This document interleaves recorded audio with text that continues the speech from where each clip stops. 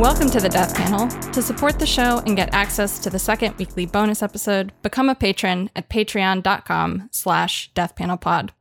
And if you'd like to help us out a little bit more, share the show with your friends, post about your favorite episodes, pre-order Health Communism, or request it at your local library, and follow us at deathpanel_. So today, Artie, Phil, and I are joined by Death Panel contributor Abby Cardis. Abby is a perinatal epidemiologist, a longtime friend of the panel, an audience favorite, and last time that we had her on, like a week or so ago, she teased me really hard about doing too long of an introduction, so I did a shorter one today. I love it. All joking aside, No notes. Abby, welcome back to the Death Panel. It's always a good day when you're joining us. Thank you.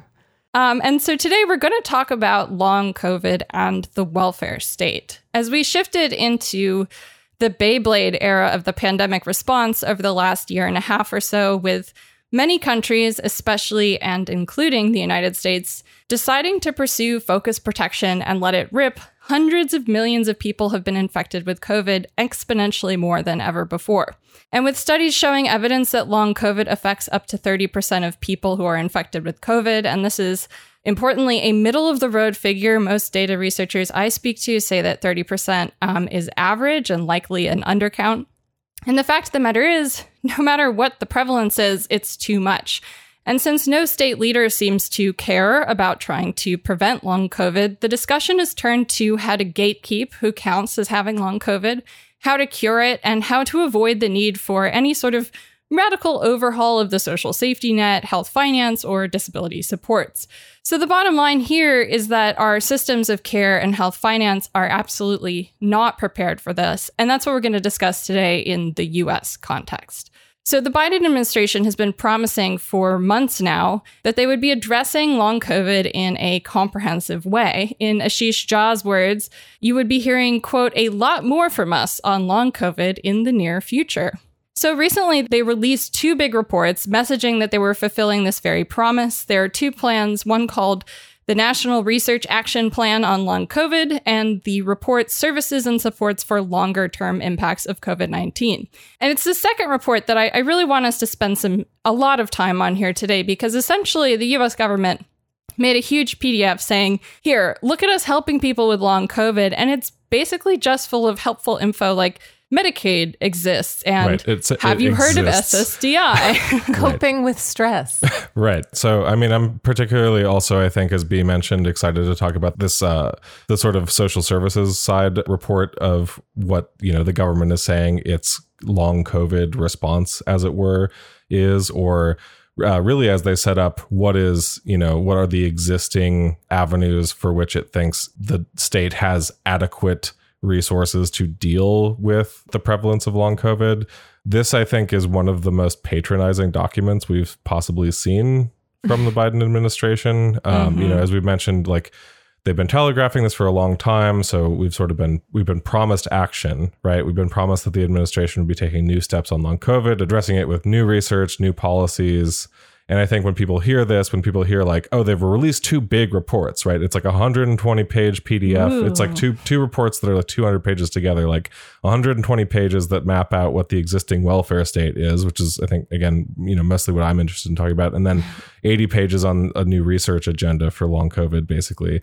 And, so when I think when people hear this, people hear this announcement, they think like, okay, they're going to do some kind of new welfare thing, right? They're going to do some sort of new, welfare program for long COVID, or that might even be a little overdetermined. I think some people might actually think I think part of the problem here with some of this is that I think to a degree, when people hear about the phenomenon of long COVID, or when people hear about the prevalence of long COVID, I do think a lot of people have thought, especially over the last year or so, like, oh, there must be a safety net already there to catch those people. Right. And I think in some ways, this document that we're talking about like reflects that idea that somehow the existing U.S. welfare state, must be there to catch people with long COVID, if only the state would sort of recognize long COVID in a more sincere way, or if only, to the extent that it's not catching those people already, that basically it's a question of, I don't know, making sure that people are aware of putatively like what is already there for them. Mm-hmm. Yeah, I guess this is what they call the whole of government approach, right? You're bringing together information on how every department or every agency across the government is going to contribute to this bigger effort. And I guess on the one hand, in the highly porous and decentralized American state, doing even that is no small task. But at the same time, when you make all of this stuff into a PDF, it tends to project a level of coherence that doesn't necessarily exist. And what you have at the end of the day is this really aesthetically pleasing picture of here are all of the different hands of the state are going to contribute to this thing.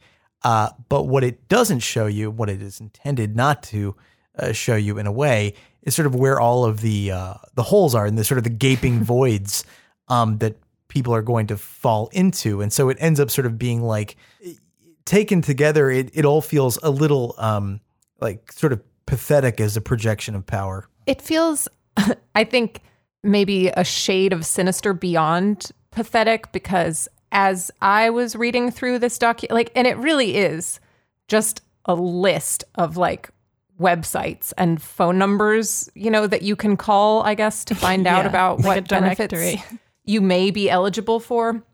And as I was reading it, I was really thinking this is just kind of a compendium of all the failures of social policy in the US over the past 40 years, several decades.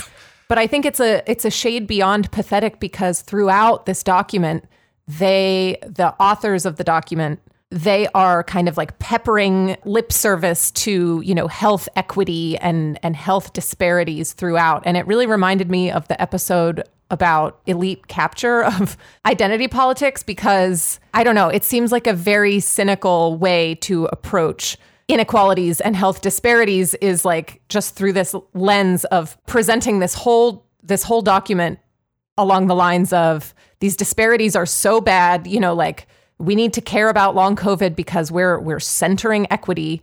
But there's nothing in this document that shows me that the Biden administration is grappling with what is causing and exacerbating those inequities, and how the inadequate welfare state is certainly both creating and exacerbating health disparities. No, I mean, just to ground and contextualize this report. So basically, this came about because in early April 2022, Biden issued this memo saying, basically to Health and Human Services, I want you to produce 2 reports, one on social supports and one that's a research agenda. And you have 120 days to do this. And so the one that that we're talking about right now, services and support for longer term impacts of COVID-19. And they say the purpose of this report is essentially to just outline everything that's currently available across all federal agencies, as we've said. And it really proudly boasts, expect a website to materialize, to spawn out of this document, and it's the Biden administration. So any policy is going to begin and end with a website. We know that going in. And of course, they also make sure to say, that both reports are, wait for it, intended to serve as 2 tools in the larger ecosystem of the needed response to the longer term impacts of COVID-19. So essentially, it's really just highlighting these over 200 different services and supports that are available for people with long COVID, for healthcare professionals who work with people with long COVID. And while, yes, this is categorically true, it's a big list, as we're saying, it's important that what those things actually are, not just the volume of what's there. And the Biden administration has taken the volume as a win and just sort of run with it. And Phil, I remember you said something so long ago on the show, pre-COVID, I think it was about Medicaid or something in 2018, about how often when you're teaching your students about federalism and about how social programs work, people just largely assume that there's already a program for anything and everything. If the need is known to be known, then people think that it being known must mean that it's taken care of somehow and that a federal program exists. And that the fact of the matter is that's just so far from the truth. And I think we're all in agreement here that essentially this document would be better described as a very thorough and actually hilariously tragic mapping of exactly this phenomena, which is that there are so many holes in the social safety net that it's actually impossible to see it as a kind of comprehensive system to catch people when they experience debility, illness, reductions in their capacity. When you're marked as being a non-productive worker, there's very little there to catch you. Yeah, I guess it sort of seems that the way that they start this document is, the problem is long COVID, and then what's the what are the sort of little parts of the state that are going to help us solve that problem. But if you think about the kinds of things that they're identifying, I mean, these are things that don't just affect people who have long COVID. This affects such a broader population. And so from a policy analytic perspective, you would think that you would start with the problem is this utter patchwork of a social safety net that we have, which affects people with COVID, people without COVID.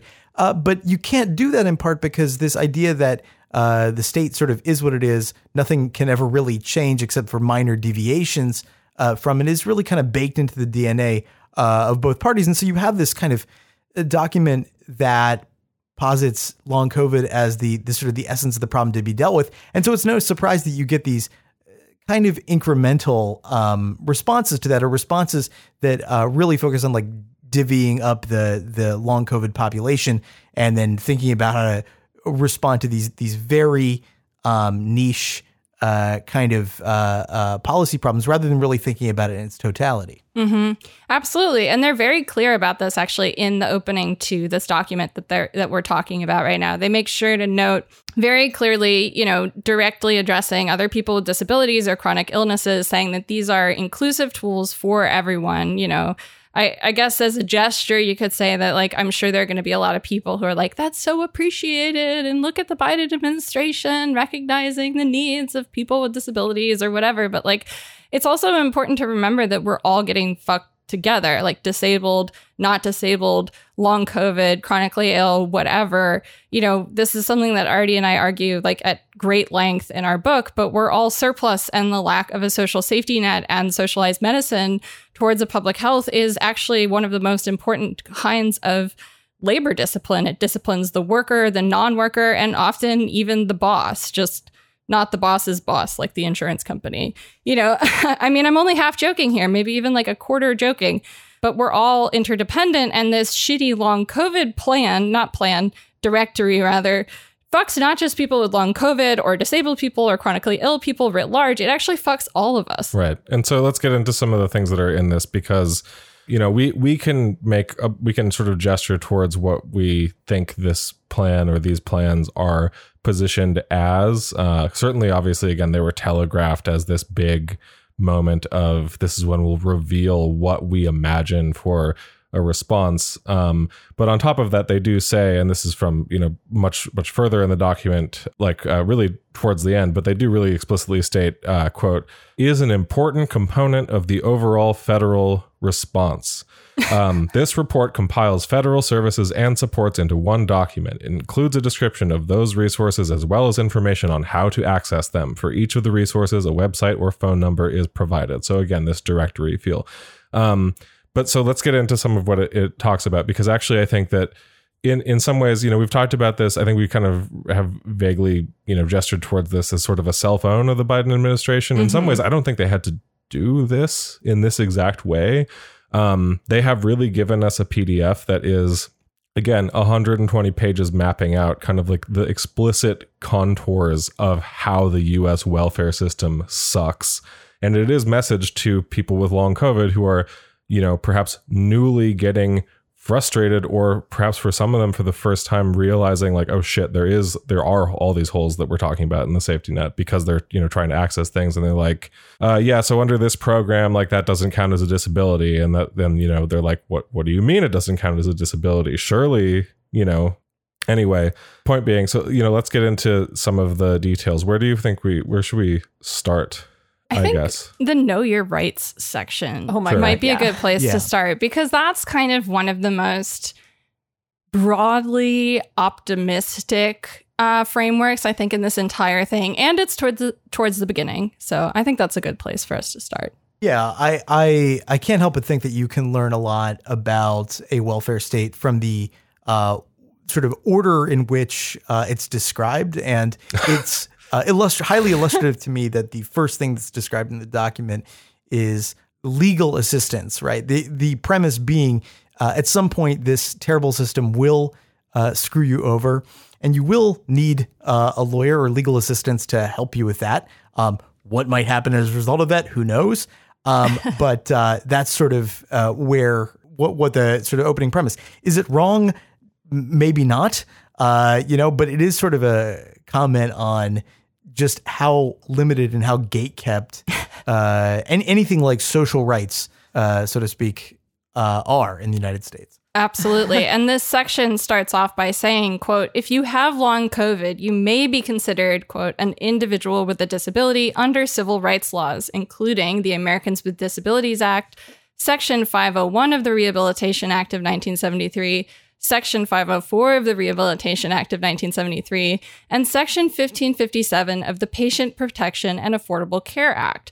Under these laws, someone with long COVID has a disability if the individual's condition or any of its symptoms is a physical or mental impairment that substantially limits one or more major life activities. There are additional rights discussed throughout this chapter. And so it really just frames this sort of in this very positive way of like, here are these 4 laws. We're going to walk you through, each of these laws basically is going to protect you as from these covered entities, providers, employers, and school. And the fact of the matter is, unfortunately, that they mention these disability legal frameworks, right? And they don't mention the difficulty of leveraging them and the fact that leveraging them, as Phil's saying, is usually always reactive. And it's not the kind of thing that can be broadly applied. Like my victory suing under the ADA does not help your access need, even if our access needs are identical. And that's something that not a lot of people know. And that's something that obviously they're not going to foreground when the whole point of this section is to be like, don't worry, don't feel like society's throwing you out and leaving you behind and letting you, just completely fall through the cracks. You have civil rights. Well, I think this is where the order of what is prioritized here is really illustrative, because so much of what the ADA actually concerns is stuff like workplace protections. Again, by protections, as B is saying, it's like, retroactive if you're able to successfully win a lawsuit kind of protections. But it is, again, it is a really significant, I think, kind of foregrounding here, because it is foregrounding for the most part, I think, that like the issue of long COVID is I think for the most part seen as this sort of like workplace protections issue. Like, make sure you can keep your job even if you've got long COVID or something. We won't guarantee you, paid leave or anything like that, because we don't have a program for that, as we'll get to later in the document. But in general, you have this sort of generic protection. Just make sure that you stay productive within the workforce. Right. Absolutely. I thought that there was kind of a marked difference in tone between the you have civil rights sunshine and cheer of the Biden administration's document versus some of the other things I was reading in preparation for this episode, which seemed to have been written by, maybe disabled people themselves, like disability advocates that were like, no, it's going to be fucking hard. And like, there are all these steps and here are all the failure points. And, it's not as simple as you have civil rights. Like, you're going to have to expend, significant time and effort in order to have your rights realized and rights respected. And it's interesting that you bring up this fixation on flexible workplace accommodation, because I think, this along with the kind of focus on, hiring an attorney and maximizing your ability to leverage existing supports, these kind of go hand in hand. And I think they tell us something about the Biden administration's, and maybe, any American government's kind of philosophy, which is that all of these claims, all of these conflicts are going to have to be adjudicated on a case-by-case basis by individual people in individual workplaces. That is clearly preferable to employers and to the government. So, I think it's like, I don't want to say telling, but I'm going to say telling. I think it's telling that, the focus is on like, okay, well, what can you do? Like, employers should consider offering flexible accommodation instead of the focus being on how do we do social, like we've got all of these, this huge number of people now that are unable to work very suddenly because of this mass disabling event. Like, how do we reformulate social policy, to support those people? That's very much not the focus. The focus is like, okay, well, you have to know your rights to be an effective advocate for yourself in your workplace with your boss. And it's just so clear, again, I feel like with all these documents, it's the Biden administration, it's like the state kind of organizing the field of acceptable, or like the field of acceptability around COVID. Yes. And and it's clearly, because throughout this document, it says, there's the level of social policy, like Phil was saying, like, the real task is that we have a very inadequate welfare state. The other real task is that we were not interested in or able to control COVID transmission, and both of these documents say throughout, the best way to prevent long COVID is to prevent getting COVID in the first place. But it's interesting how that has completely, you know what I mean? So it's just this entire, like, it's so clear that this is responding to a preference, an aggregate preference of, kind of like employers and capital and like the state. No, this sort of reminds me of this trend that I kept seeing in roughly around 2016 in sort of airport nonfiction. This idea that books that looked on their face like political analysis or social commentary on further inspection turned out to be nothing more than self-help, right? There's nothing you can do to change anything. All you can do is change the way that you feel about it. And I can't help but get the sense that merger of genres is now present in the government document. Rather than presenting a plan for how we're going to go forward or the way that we're going to solve problems, we're going to give you sort of a self-help guide. Here's some phone numbers, here's a prayer line to call, essentially, and send your concerns up to the Almighty. No, exactly, Phil. I mean, there's this quote that Artie and I pull from you in our book that I want to just share right now, which is, while politics might seem like the art of collecting votes or co-sponsors for a piece of legislation, one exerts far greater power by determining what is up for debate and what isn't, and perhaps even more importantly, by deciding the criteria of which policy proposals are judged. And that's exactly what's going on here, right? Is that part of what this document is doing, and part of what this civil rights framework is doing, is sort of setting up the parameters for what they are trying to tell long COVID advocates to stay within the lanes of. They're saying, don't push us past the arenas we've already given to these other groups. Don't make us do anything.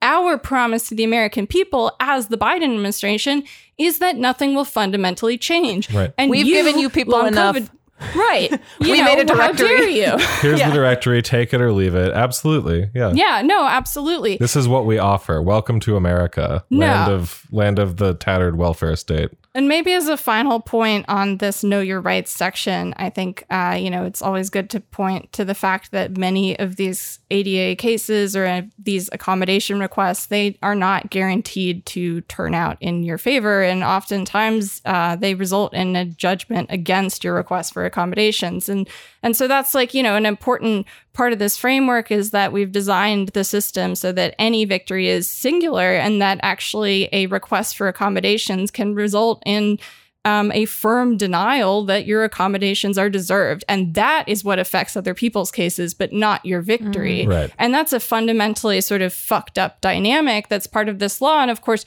nowhere in this mapping of, what this sort of framework is as a positive rights framework for this new group of disabled people that they're messaging to. So let's continue with this document. I think obviously we're going to end up, having a lot to say about this healthcare section, which is the next thing that immediately comes after Know Your Rights. As we said, when B set this up in the first place, as she said, like, this is a nice document with 120 pages of like, oh, well, Medicaid exists, so good luck with that. Like, try and like, if you can pass the means test for Medicaid, then, that's a support for long COVID, right? So anyway, first of all, the healthcare sections, I just want to read a couple things from this because it starts with the following statement.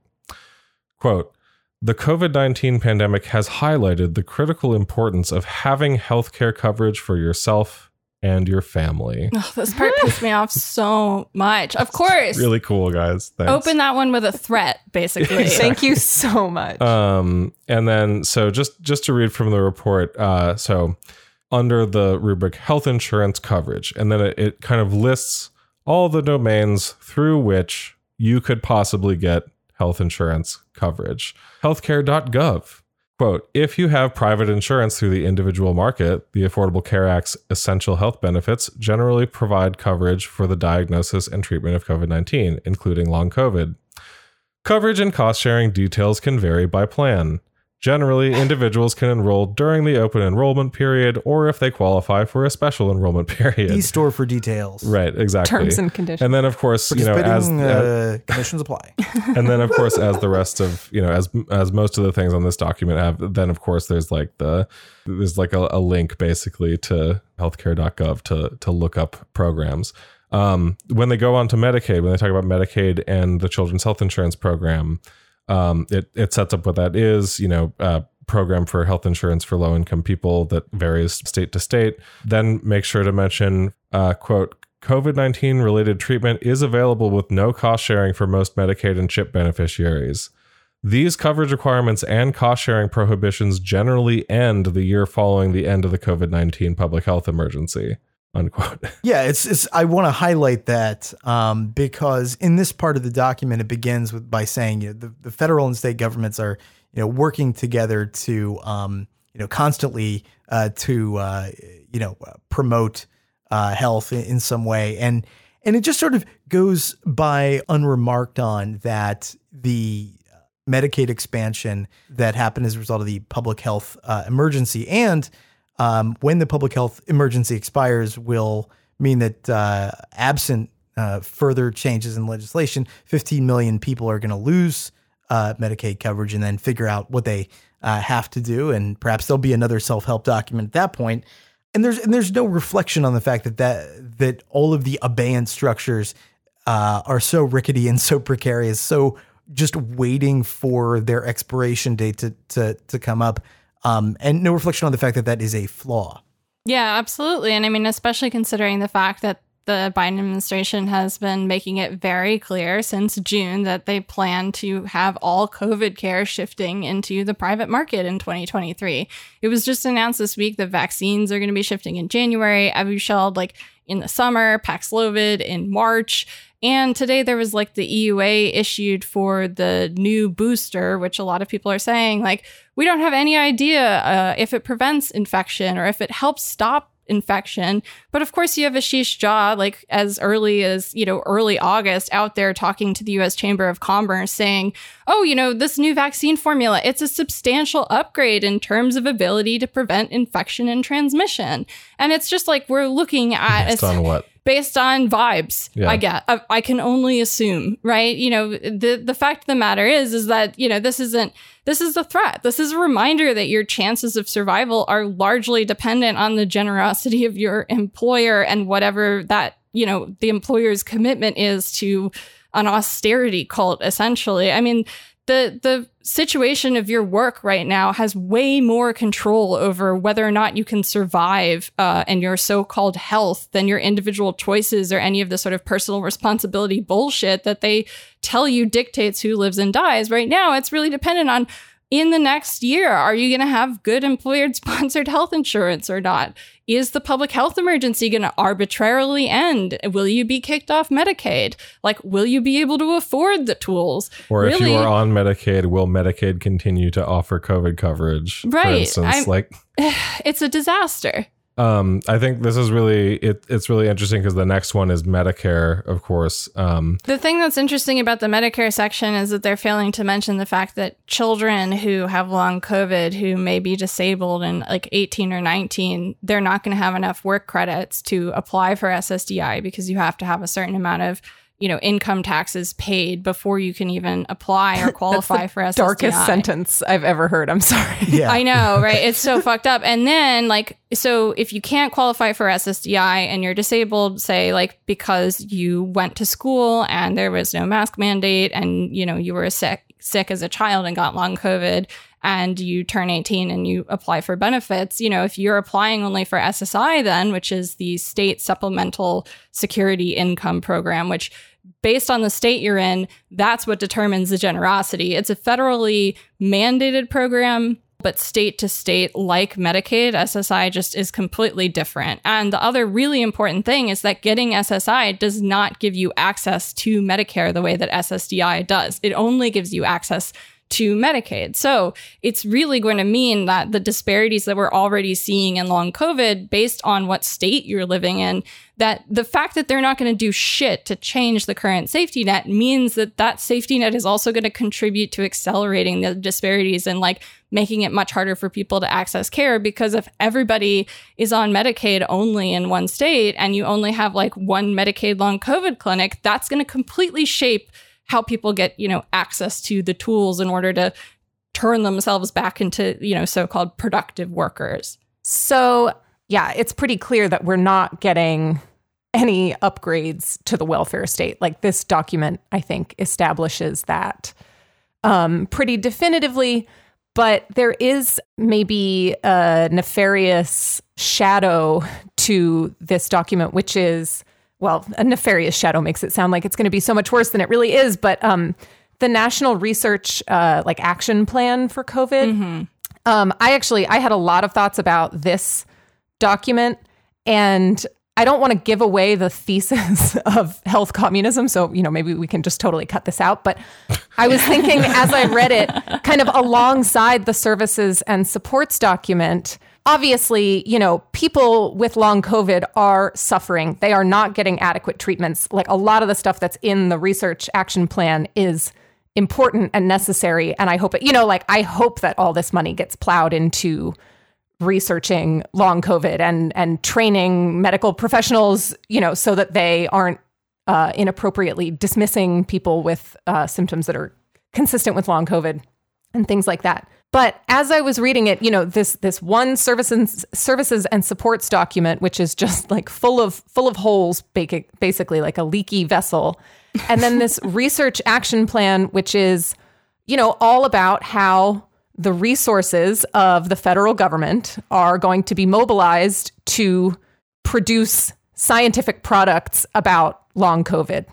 Now, I think that's going to be pretty hard because, the language of science, the idiom of science is reductionism, right? Like kind of breaking things down into their smallest components and seeing, how the smallest component behaves completely in isolation, things like that. That it's not really well suited to studying something like long COVID, which I think is going to turn out to be kind of multiple, kind of a syndromic thing, multiple conditions, multiple pathophysiologies, things like that. All of this is to say that, all these people that are falling through the cracks of the welfare state are being, transformed into surplus population. The research action plan is full of information about how concerning it is, the economic impacts of all these people being out of the workforce, all of these lost wages. I think the research action plan directly attributes the labor shortages in the service industry to long COVID, so they're very, very concerned about this, this population of disabled people that has been created. But I was thinking as I read this, reductionism is kind of the language of science, and science is kind of the instrument of the state that the state uses to kind of transform surplus populations like long COVID sufferers who can no longer work into profit centers, right? So people are going to profit from this research paradigm. You know what I mean? Careers are going to be made too. Careers are going to be made. Yeah. Substantial public and private resources are going to be mobilized and poured into this research. And it's just kind of like reconstituting these disabled populations as productive, if only indirectly. And what I'm not even saying this is bad. This is just kind of how it is. Like, I think this is just kind of the function of science. Like in our political economy, I certainly don't think that the research is bad, although there's a lot in the research plan about like, ooh boy, like we got to disentangle the effects, like what was caused by the virus versus what was caused by learning further loss. Individuating and further individuating the population of people and sort of creating narrow categories, which was just sort of, I think, goes back to this point of like, this is why building a series of social programs as responses to very, very narrow categories of risks that emerge is a bad idea. And sort of, if you look at the history of theorizing on welfare states, this is one reason for universalism in the first place, is not just that developing all these narrow categories at some point just becomes administratively absurd, but because those categories and the distinctions among people based on risks becomes something that is like, it may not even exist in fact. It's too complicated, or like the science on like, okay, who actually has like long COVID, or like, or the moral equation of like, was this person, you know, quote unquote, like truly worthy of these benefits in the long run, is something that the process of delay itself weakens the sort of expected value of any of the benefits that might exist in a way in the first place. So this idea that, you know, we're going to be focused on like, you know, really carefully like gatekeeping who is in and who is out of this population, I think goes to reveal the fundamentally like bankrupt character of a means-tested sort of liberal welfare state to begin with. Well, and that's why I think, Abby, the way that you phrase it as like the research agenda being a shadow of this services and supports document is really interesting, because ultimately so much of that research is going to be used to define the boundaries of who is and who is not constituted as, you know, a covered entity. Completely. Really. You know what I mean? And it's this total, again, like reduction, you know, it's reductionism and individualism, because, you know, for whom is it really necessary to uncover, you know, the genetic, you know, the NIH Recover study, I think, is partnering with All of Us, which is a huge NIH study that's looking for, it's like genomic stuff. You know, so for whom is it necessary to uncover, you know, genetic signatures of susceptibility to long COVID? I think you could make an argument that that's not super necessary for long COVID. Yeah, and I think that's part of the thing where I start thinking about like all of these studies, for example, that we're seeing right now, where people are really trying to nail down prevalence. And I think that the debate over what is alarmist or not alarmist in terms of a kind of long COVID prevalence estimate is really tied into this whole framework too, because I think part of what the anxiety that the state has is this kind of twin agenda of not wanting too large of a group formation as a kind of political stakeholder group, right? Like they do not want the long COVID group to be a broad base of identification. There is vested interest that the state has in narrowing down the criteria of what long COVID is, to saying like, okay, well, maybe long COVID is only a kind of biological inflammatory response to COVID, and not thinking about long COVID as a kind of expansive diagnostic category and saying, well, maybe there's room in our conceptual framework for considering long COVID as being both like a vascular disease and also maybe a disease of like, you know, sustained depression because the state is fucking up so bad. You know, there are much more expansive ways that we can think of diagnosis, but because of the way that our insurance system works, that our health finance system works, we have these vested interests in denying people care baked into the system. And so what's going on right now is basically that the state is sort of mobilizing all its various apparatus to start to construct ways of biocertifying what counts as valid long COVID and what doesn't count, and who deserves to be able to claim that group association and therefore join that political constituency, and who they would prefer to keep out of it.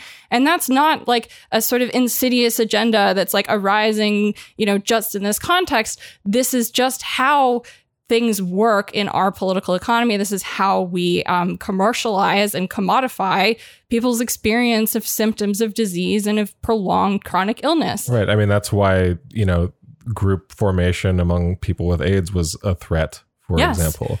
Yeah. And considering that this does seem to be very prevalent, and that, you know, that basically the state in all of its other policies is doing everything it can to sort of marshal that continued prevalence, to marshal more and more infections that will end in things like long COVID, there is a danger that not only does, long COVID then become so prevalent that there is that there is group formation, as B is talking about, but that group is radicalized against the state because they recognize that it was a systemic abandonment, which made that group so large, basically, which even in the services and supports document that they're putting forward that we're talking about, it's like when you actually then look at it, I think that is a substantial threat. I would hope that this group would be highly radicalized by just looking at this document that the Biden administration itself produced, which again says, here's a bunch of fucking phone numbers and websites you can go to get some form of coverage. Maybe if you happen to qualify. By the way, the barriers for qualification are extraordinarily high. You have to fit extremely specific qualifications, et cetera, et cetera. Right. And the fact of the matter is that the circumstances of long COVID are also a disease process that requires the infection. And with that being subject to testing, restrictions, this is a whole construction of an identity category that's going on. And while they are telling the long COVID community, here we are, creating pathways for you to be sort of franchised into the understanding of chronic illness, what they're also doing at the same time is they're, bringing these oppressive and subjective structures that are applied to all diagnoses to the context of long COVID.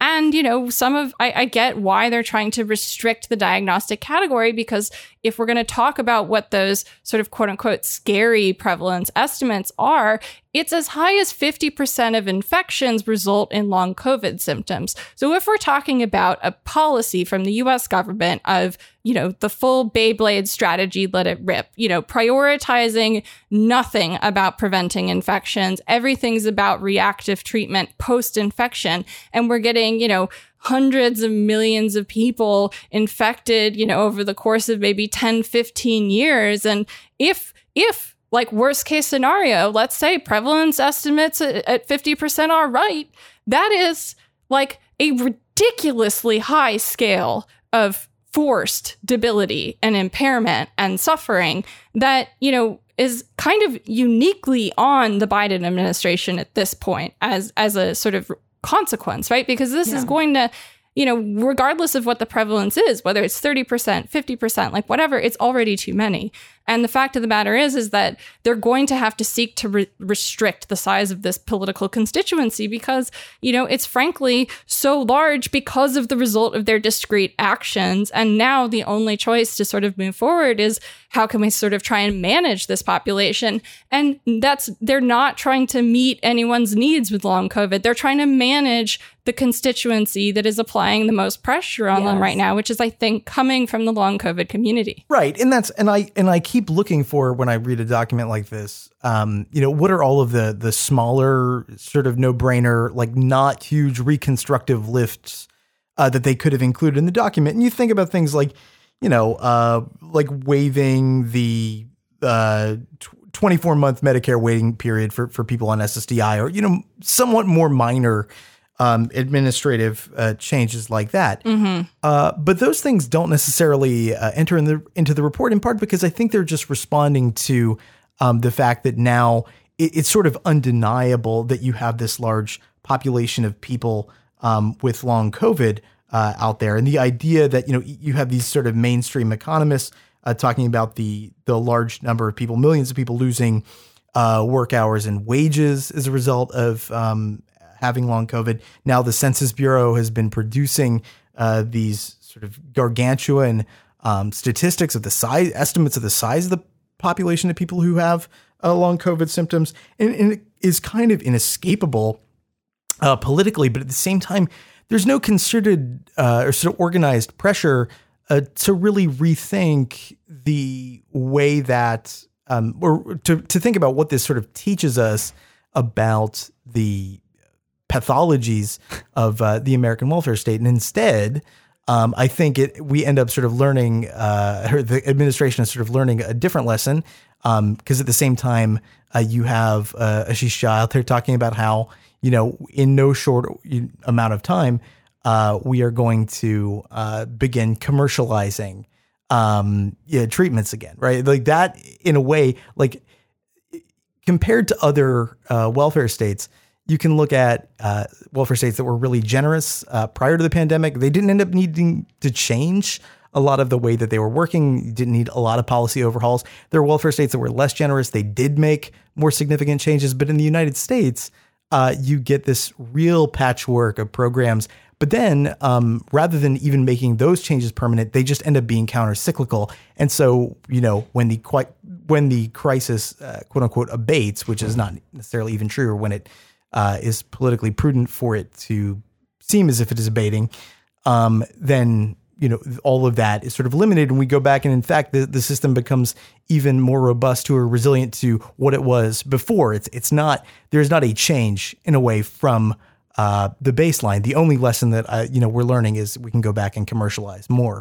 Well, right. Well, and that's why I think it's really important to think of all of this not as even necessarily. I actually don't think that this report or these reports are responses necessarily to even the stuff we were talking about with like the idea of this large mass of people as potentially having a threat of group formation, or as a response to pressures necessarily from disability advocates or long COVID advocates or whatever. But frankly, I think a lot of the conversation around long COVID, certainly as far as it seems in relationship to the Biden administration, but also certainly outside of it, some of the things that you sort of referenced, Phil, for example, like the I think there was maybe one of the things you were gesturing to was the like Brookings Institution report that came out a week ago.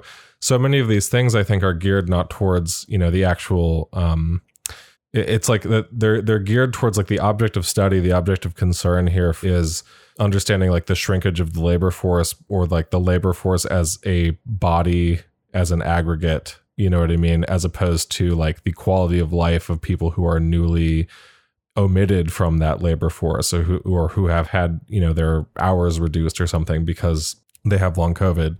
When I say that, I think of things like, for example, how when they did whenever they made big social policy changes, things like the isolation guidance change, when the isolation guidance was changed to go down to 5 days, for example, at the end of last year, Fauci went on CNN and said of that, the quote is, I think this was a very prudent and good choice on the part of the CDC, which we spent a considerable amount of time discussing, namely getting people back to work in half the time that they would have been out so that they can get back to the workplace, doing things that are important to keep society running smoothly.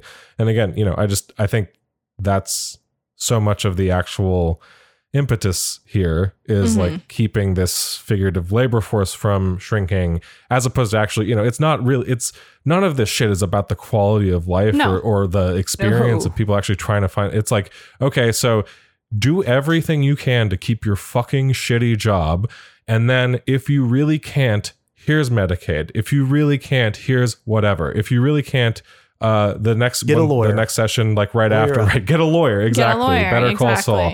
And then if you really can't, one of the sections right after the healthcare section is they mention unemployment benefits, classic point of political concern over the, first year or so of the pandemic. Formerly, they were, unemployment benefits were federally enhanced for a short period of time.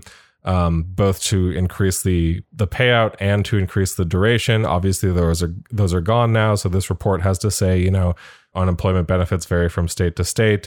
They don't even mention there, but then mention in like the 7th or something section after that, which in a section called caregiving and family support, they mentioned that family and medical leave is, not generally available in the U.S. at a federal level by any means, but in count them 7 states, seven whole states in the District of Columbia. Well, you know what? You can always just work with your employer on a one-on-one basis to secure an accommodation if you want to have a kid or if you need daycare.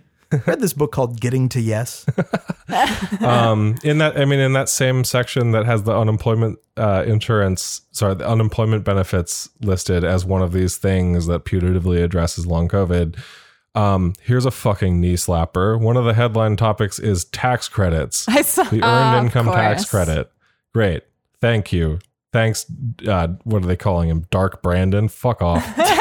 Well, I didn't mean to imply earlier that group formation is some kind of magical key to like political awakening either, because that's part of the problem, right? Is like, you know, if the group forms, let's say like the polio generation of disability activists, and what the group's politic is insufficient to like demand actual changes that will, you know, result in some kind of material parity for disabled people or chronically ill people, you know, it's really going to depend on sort of what like spirit these movements take, like what their influence and capabilities are going to be in terms of like pressuring the US government. But as a crisis of scale, potentially for the US government, to have had a policy where you're basically forcing all these people to get infected, who are not only maybe going to become a political constituency in order to like be a pain in your ass, but who also are going to become this big eugenic debt burden on the workforce, the productivity of America, and potentially, you know, the perfect reason to start talking about the Medicare trust fund again, and all these sort of,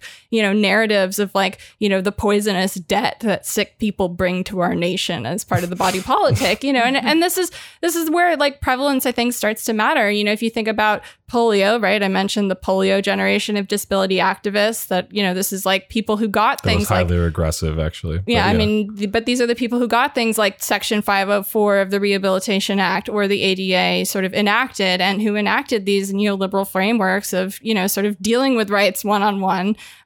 That's being used really heavily in the media as a kind of reference point. Oh, this is another moment of sort of, you know, a mass disabling event. And polio, we like to talk about how like the nation comes together in order to make the vaccine and sort of fix the problem. But like the prevalence with polio was like 1 in 200 infections resulted in long-term symptoms. The prevalence with COVID on the conservative end of estimates from the CDC, which puts it at as low as 20%, that's 1 in 5 people. Right. So that's the scale wise. This is, I think, a crisis that immediately runs into problems, specifically because of our political economy, because of how much we devalue people for their labor and how little we give to people for their work. Like all of these sort of benefits that are contingent on your productivity. SSDI is contingent on your fucking work history. Yeah. I mean, what could be more fundamental than understanding how important frameworks of who is a worker and who is not influence who deserves any support or care and who the state feels does not. And this is like so important and fundamental. And I feel, you know, I hope that this is a moment where people with long COVID can see this stuff happening and like get pissed that this is happening, because that's the only way that we're going to get towards a politic where we don't repeat these like horrific mistakes and stand up a new ADA. I mean, there has not been like big federal disability legislation since the ADA. There was one update to it. In the 30 years before the ADA was passed, there were over 60 federal bills about disability. In the 30 years after, nothing. The disability rights movement has been really busy in one-on-one litigation under the ADA instead. I mean, it was a fundamentally counterinsurgent legal framework. And this is the kind of thing where they're just directing long COVID groups to get ready to join that process, right? And not, you know, giving them any sort of clue as to what they're facing. And I think, you know, if we can get people to the point of being really fucking mad about this, maybe we do have the possibility for passing something better or for fucking starting over, because at this point, that's exactly what we need, frankly.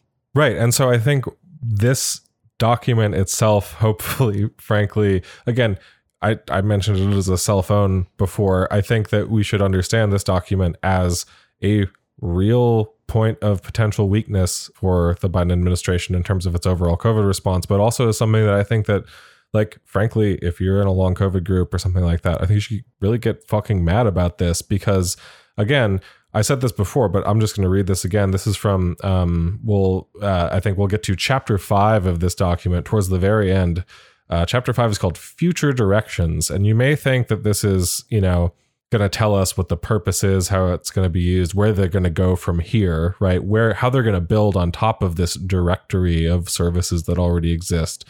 But instead, this ending bit is just this sort of hilarious chapter that's incredibly damning about their own methodology.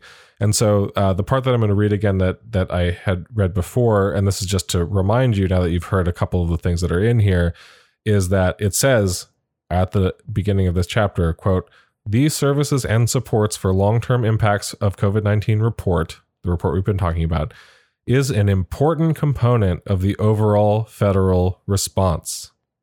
It provides resources relevant to individuals." I read that the longer quote earlier, but they then go on to say, they go on to talk about their methodology and how they compiled this report, which is again putatively, quote unquote, a important component of the overall federal response for long COVID. They talk about how they hosted listening sessions. They did this thing, they call it HHS did this program called Health Plus, which then there's a trademark over, which is over 1,000 hours of patient interviews, workshops, listening sessions, and human-centered research to talk to, basically, like they're asserting that they went and asked people about their embodied experience, right?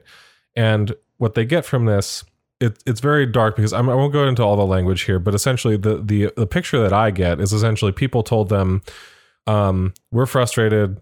It's hard to figure out what is actually something that we can, get. Like what is something that exists? Like how can elements of the welfare state or the courts even, I guess in this case, support us? Frustrated by being gaslit by doctors, for example, who say like, oh, you didn't have you don't have a previous past positive COVID test on record anywhere. Therefore, how could you possibly have long COVID, et cetera, et cetera.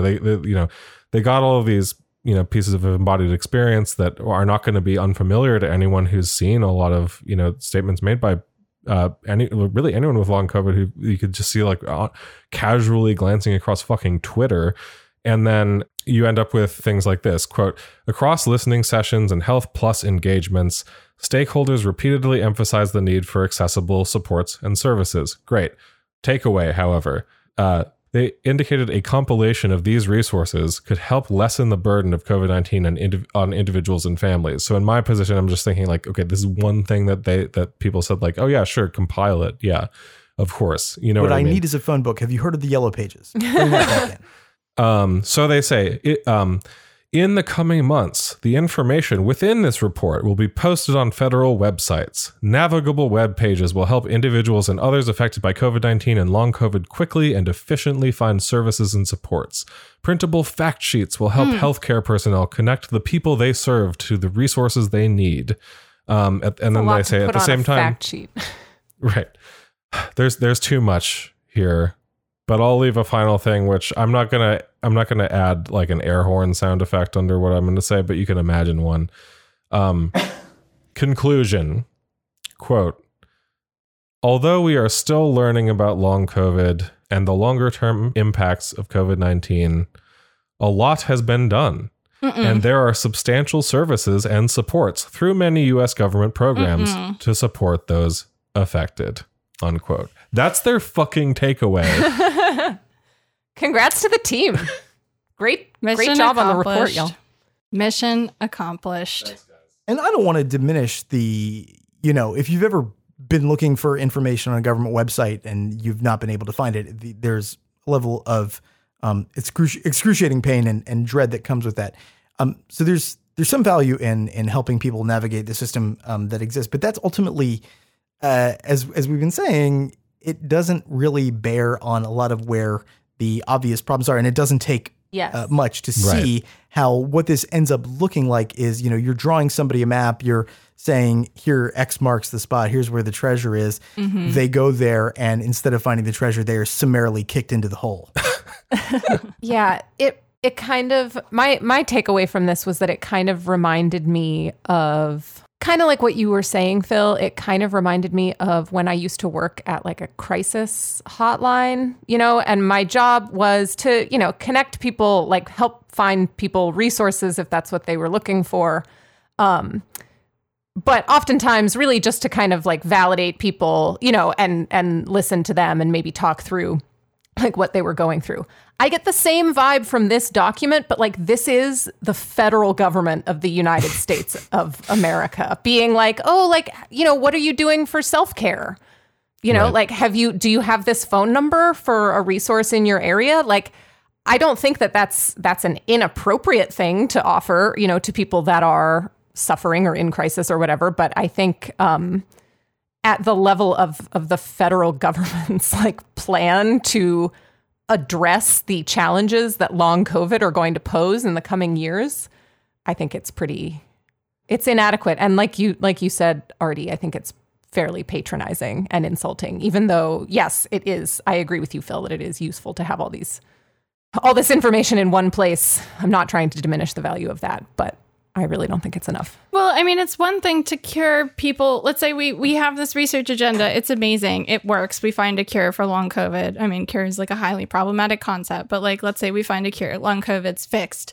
Does that make it okay to send them back into a labor context where they're going right back into a meat grinder, where they're going to be infected again, where they will still not have paid leave, well, they will still not have child support, well, they will still not have like support for taking time off to take care of their family if they get sick, or even potentially health insurance or free tools, right? Like, is it okay to cure people with long COVID and then put them back into this context where they will be both infected and continued to be extracted from? Like, not to mention whatever that cure is going to require from them as a financial participant, because healthcare in the United States, we like to make sure people feel the pain and pay for it too, because Lord knows everyone's going to overutilize all of that fucking medical care if we don't make sure that it hurts every time you need to access the doctor. Yeah. I mean, that's kind of the fundamental thing. Like, yes, on the one hand, like, I would obviously agree with you, Phil. It's important for this stuff to be really accessible. I think the digging the hole and then being pushed down into it is like a perfect way to say it. But it's kind of like, for example, let's say, okay, we know that there are a lot of as just one general example that gets brought up a lot, actually, like, okay, we know a lot of people are uninsured or underinsured in the United States. And so there's like, okay, different programs in different places to meet those people in, not necessarily where they are, but meet those people in places where they either tend to be or go or interact with the state, and say like, okay, here's an opportunity for us to suggest that you fill out a form to apply for Medicaid, right? Like, okay, that's not bad, obviously, but how ridiculous is it that we don't just have a fucking universal program? You know what I mean? Exactly. Like, and so I think that's kind of the big thing at the end of the day. But this is also just something, again, we have a huge moment of potential leverage for, because this affects so many people. And it's potentially a situation where, again, in this, mass disabling event, we have essentially a lot of people who are for the first time potentially thinking about, wow, actually, all these promises that I've been sold about what America is and does for people are just lies. They're just not, it's just not true. It's like, we support some people in some ways, but for every person that we support in one way, there are countless ways that we immiserate people instead. Right. No, absolutely. Yeah. And to bring this back to a point that I think B made earlier, you can expect now that the people who were minimizing the risk of the pandemic kind of throughout the last few years, that now they're going to be the same people kind of emphasizing the need to gatekeep the size of the population of people who have long COVID. And, for the purposes of putting the lid or keeping the lid on, any sort of, major changes or emancipatory changes to the welfare state. And I think that the response to that has to be, look, what we ended up doing in the course of the last few years was not necessarily responding to a pandemic, but all of the measures that we were able to pass were, in fact, a way of responding to a crisis of capitalism. And once we've managed through that crisis, it's now really obvious that we're going to go back to the status quo and perhaps an even more robust version of that status quo from the perspective of the existing system. And the response to that has to be something like, look, the problem here isn't long COVID. The problem is that we had a welfare state that wasn't actually working to support the working class, from the beginning, even before the pandemic. And the problem is not further circumscribing this population of people who have long COVID, but actually recognizing all of the people that are not served by or in fact disadvantaged by this really precarious patchwork of programs. Such a good point. Well, and I hope, if you're listening to this with long COVID, that you start to see your symptoms as, not just like a challenge to your survival, but a call to arms. This is, I think, a moment for us to reshape the way that we advocate for chronic illness and disability, and to take these kind of frameworks that, these small and large groups, in many ways have been working with, and break them out of these identity categories into these broader frames, looking at, with the context of COVID, can you do disability advocacy anymore without advocating for universal healthcare? Like, I don't think so. And I'll tell you what, like, a public option is not going to cut it. And I think at the end of the day, these are the conversations that we have to start having and that we have to start working with. But, unfortunately, we can't look to like past disability movements or past movements for health reform in the United States in order to sort of let that lead moving forward. We have to make our own demands based on the context that we're in, and the context that we're in demands a massive overhaul of the safety net. It demands massive changes to the way that we employ people and give people benefits for their work, and for who we certify as a worker and who we certify as deserving of care being dictated by being a worker or not being a worker. These are the structures that successful long COVID advocacy needs to attack. And this is the kind of struggle that we are looking at in the long term here. And it's time to sort of come together and realize that, like, if we are together and if we recognize that revolutionary potential in our symptoms, it's very obvious that this is a clear threat to Biden's plan for nothing to fundamentally change. And I feel like that's like, at the end of the day, like the most important point, and maybe that's a good place to leave it for today. Yeah, I think so. Also, while, as you said, I think you're right in saying we can't just look to, what has worked for some of the better known disability movements in the past. I would point everyone to our History of Section 504 Part 2, specifically the patron episode version of that, as something to maybe listen to immediately following this if you're looking for ideas. Absolutely. That's a good recommendation. And if you want to listen to that episode, become a patron. You'll support the show and get access to all of our second weekly bonus episodes. That's at patreon.com/deathpanelpod. And if you'd like to help us out a little bit more, share the show with your friends, post about your favorite episodes, pre-order Health Communism, or request it at your local library, and follow us at deathpanel_. Abby, as always, such a pleasure to have you join us. Thank you for coming again today. Yeah, thanks so much. And patrons will catch you on Monday in the patron feed. Everyone else will catch you later in the week. As always, Medicare for all now, solidarity forever. Stay alive another week.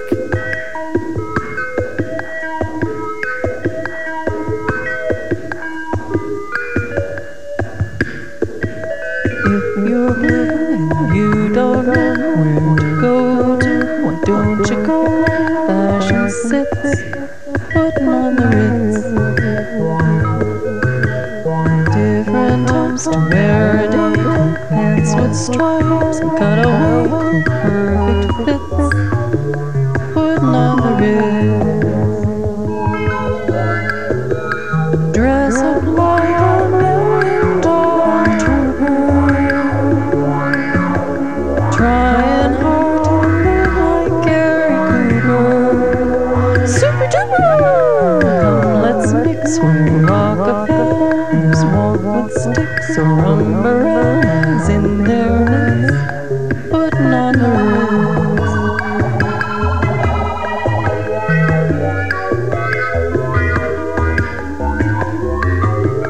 Have you seen the multitude up and down Park Avenue on that famous thoroughfare with their noses in the air, hard hats and aerocols, white spats and lots of dollars, spending every dime for a wonderful time. If you're blue and you don't know where to go to, don't you go? Fashion sits, putting on the Ritz. Different times to wear a day coat, pants with stripes and cutaway,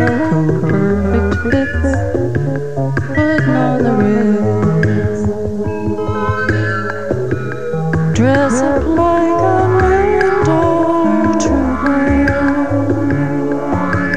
trying hard to live like Gary Cooper. Super-duper, come let's mix where Rockefellers walk with sticks or umbrellas in their midst, putting on the ritz.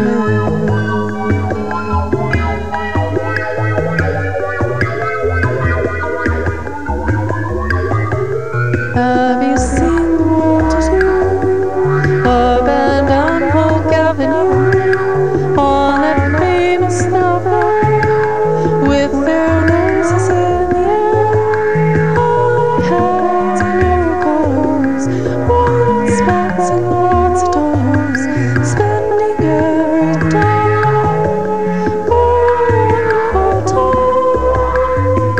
If you're blue and you don't know where to go to, don't you go fashion 6, putting on the ritz.